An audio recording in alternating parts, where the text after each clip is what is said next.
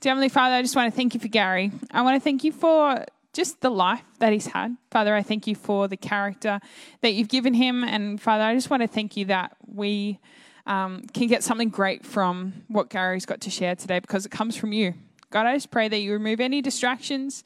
Would you mute the words of Gary that are coming from his flesh, Father, so we can hear your spirit clearly, hear it, not just hear it, but that it would plant a seed deep and that we would apply it, that it would change our tomorrow, that it will change the course of our life from this point on, Father. May it be a word that is rich and fresh and new. And thank you, God, that you don't disappoint and that your word doesn't return void. So thank you for Gary, God, and thank you for what you've got for us today.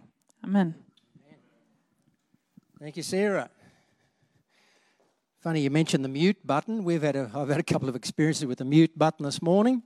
All my fault, but hey, it's good to be able to think like that. Like the stuff that rattles around in your head sometimes, you think, that sounds like a great idea or something good to say. And as soon as you say it, you know it wasn't so good. So thank you for that prayer, Sarah, that God's going to mute any of the crap that comes out of my head, but just let the word of God flow. Okay. So it's an honour and a privilege to be up here again in Andrew's absence. So he's probably watching. Hello, Andrew. Be careful who you let onto your platform, mate. You never know what's going to happen. Actually, I'm glad I was able to make it up here now because I was on pa duty for a little while. You might have noticed that. We've got a little grandson who appreciates his pa as long as pa tells him or takes him where he wants to go, when he wants to go there, right? Or if he wants to sit down and watch that blinking song from Moana again and again and again. Man. Yeah. Anyway, look, talking about Andrew, last week he was bringing the word to us and he shared with us how he's reworking how he prays. Instead of saying please all the time, please do this, please do that, he was saying he's trying to increasingly declare God's word in faith as his new reality. And that's just not just the power of positive thinking stuff. It's actually based on Scripture about declaring God's word. And, for example, I am a new creation. We can say that if you're a follower of Jesus Christ. Why could I say such an outrageous thing about being a new person? I look about the same. Actually, I look a bit older than what I used to. But I'm a new creation in Christ. And we can say that because in 2 Corinthians it says when someone becomes a Christian, he or she are not the same anymore. They are a new creation.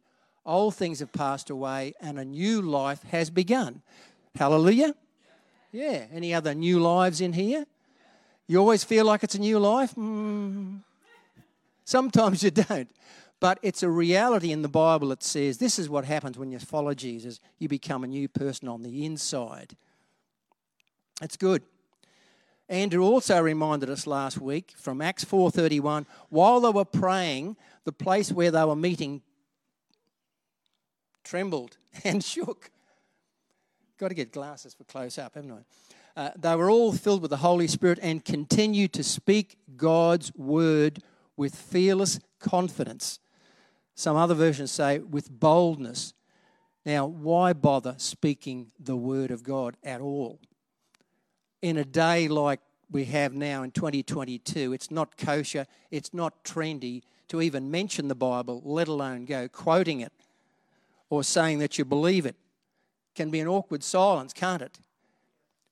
But I believe it.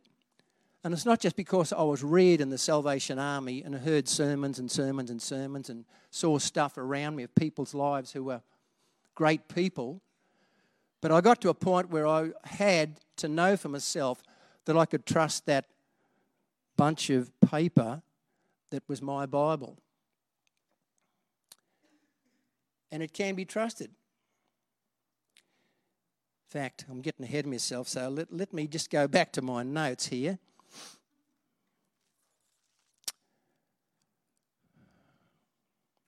This is what happens in your waffle.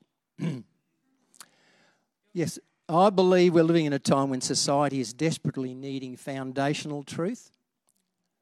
Everything's negotiable. Everyone's truth is what you want it to be, even if it doesn't work.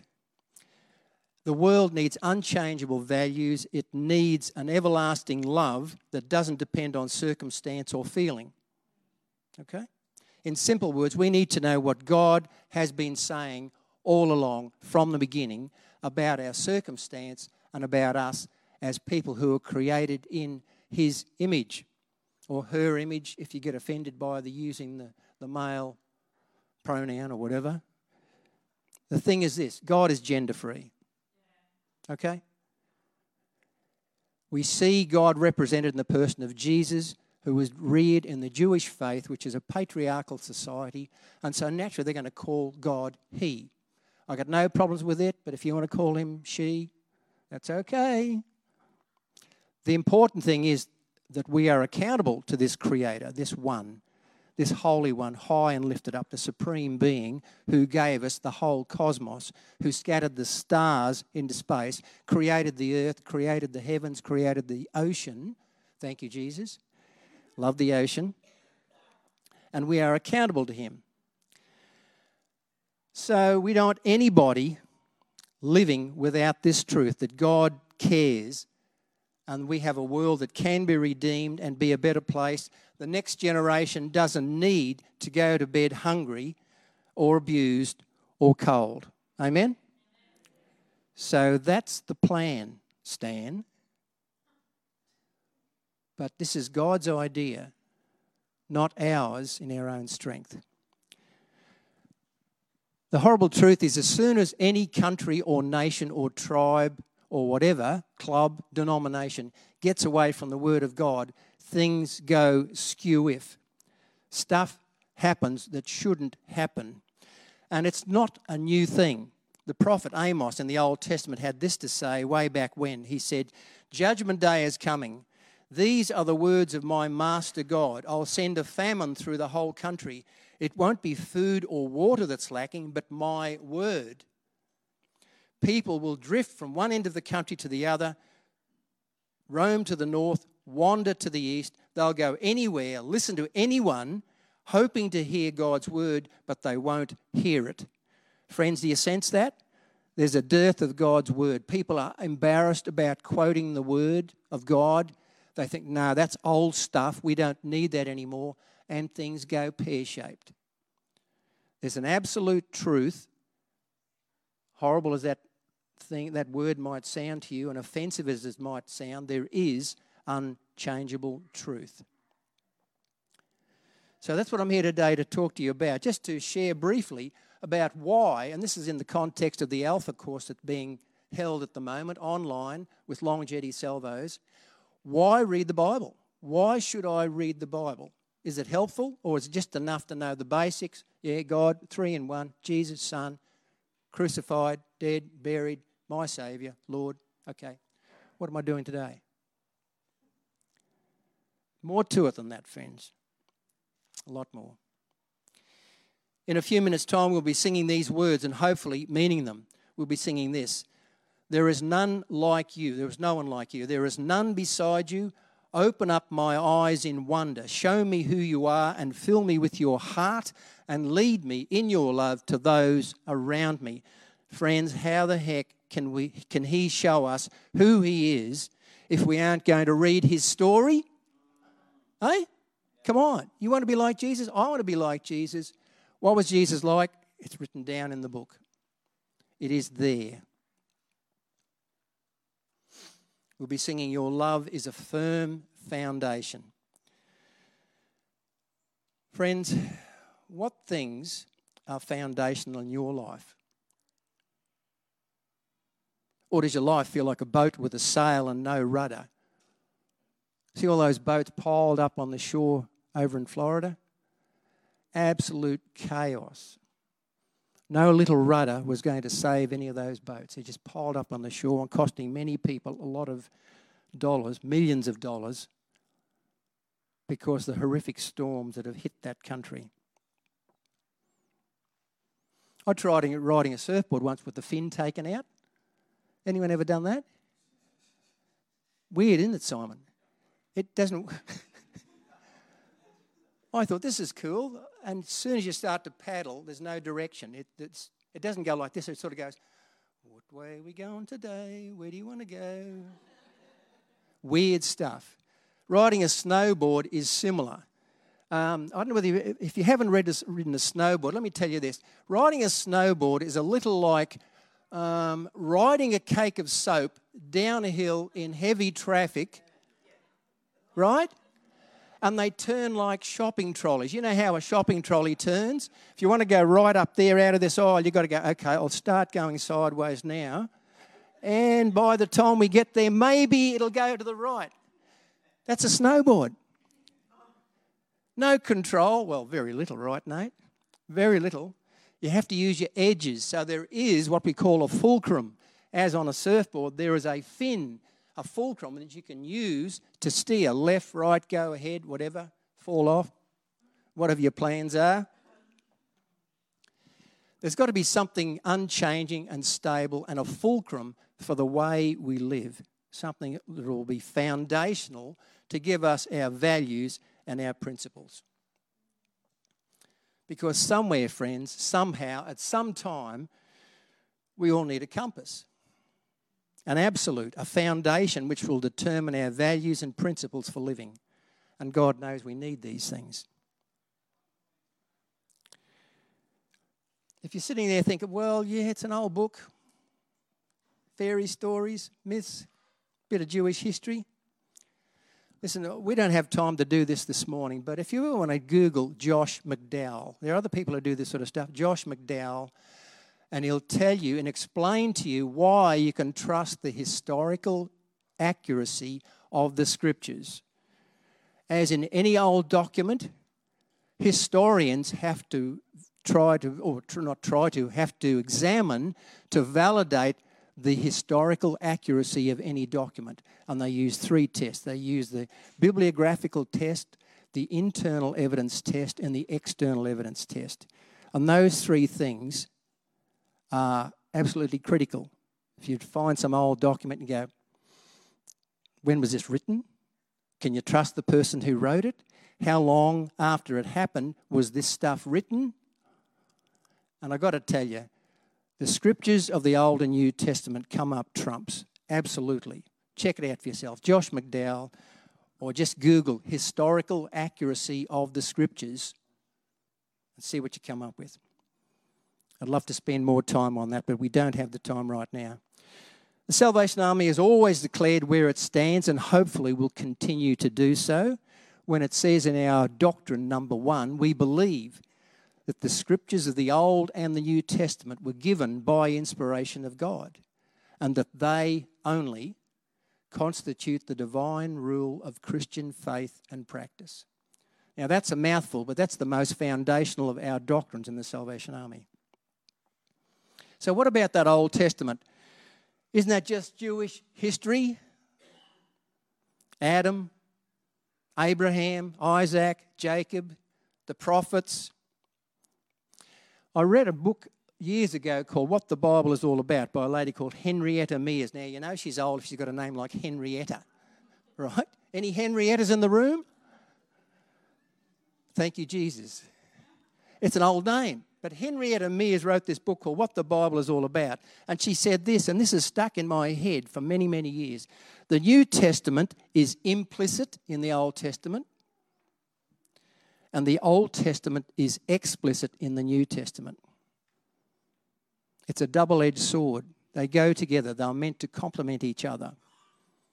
You won't find the gospel in the Old Testament, but you'll find indicators and words that were pointing forward to a day, a new creation, a new kingdom, a redeemer.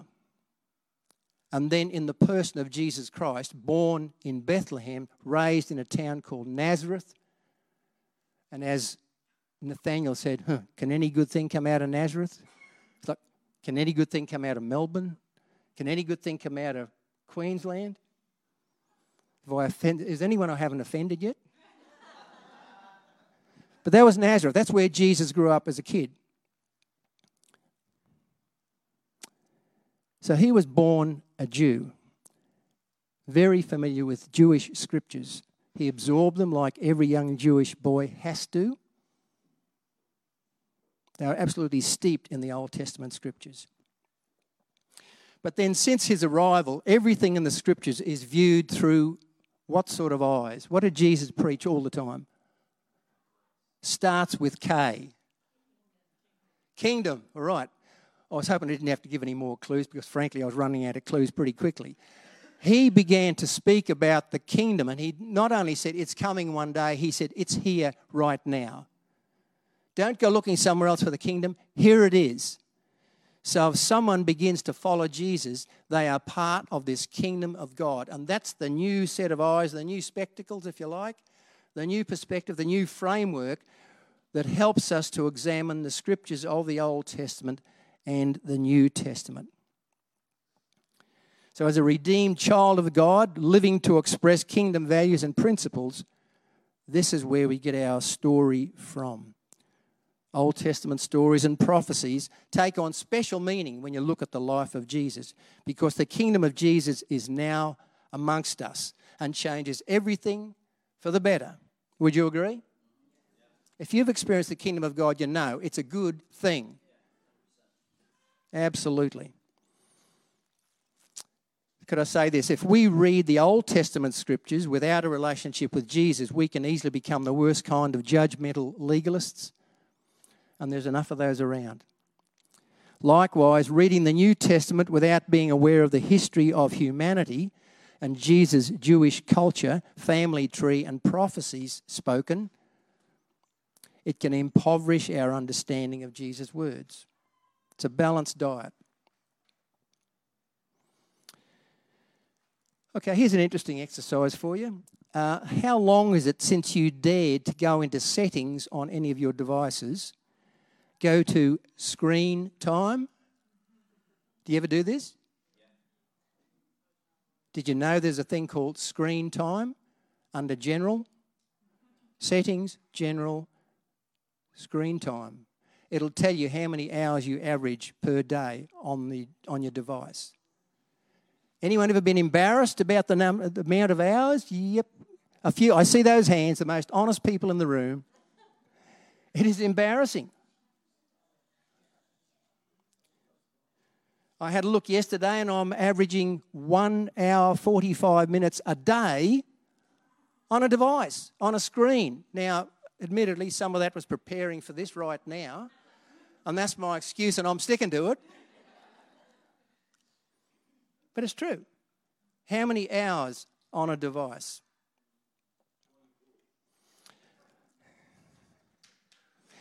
Sitting here for about an hour or so, maybe half an hour listening to the sermon part of it, is a good investment in your Bible intake, but how would we be if that's all we got? How would we be if we only spent a half hour per week eating? Do they? Okay. It shows. Yep. Good on you, mate. Well, that's good. So you imagine that, eating for half an hour a week? Not going to happen, is it? No. It's my guess that it'll all be a lot lighter, but gradually needing more carbohydrates, proteins, fats, vitamins, minerals, fibre and water to keep us healthy.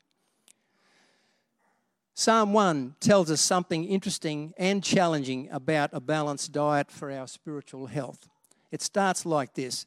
I know the old King James Version, but I won't do that because it's King James, right?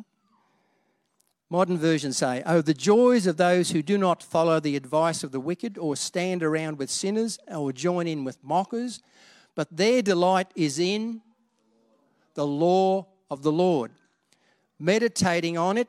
How often? Day and night. Meditating on it day and night.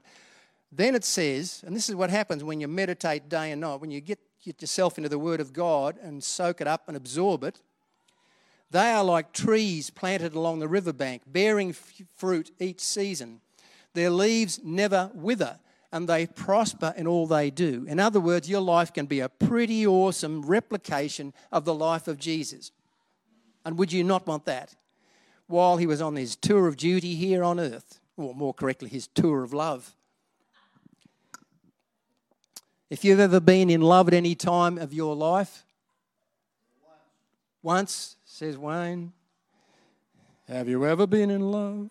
At any time in your life, do you remember how you couldn't wait to spend more time with that person, getting to know them? And the relationship becomes the most central part of your life. Any lovers out there who have lived like this, couldn't wait to get together with that person, that special person? A lot of people are being cautious about admitting that. It's true. That other person becomes the centre of your thinking, and you think, oh man, when am I going to see her again? It's the way it goes. That's love.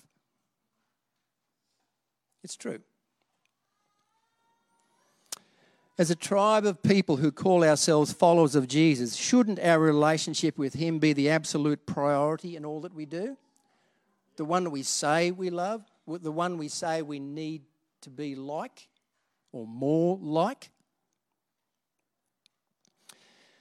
Speaking from personal experience, I have to say this: it's too easy to allow other stuff to dominate our energies, our routines and our plans. Would you agree with that?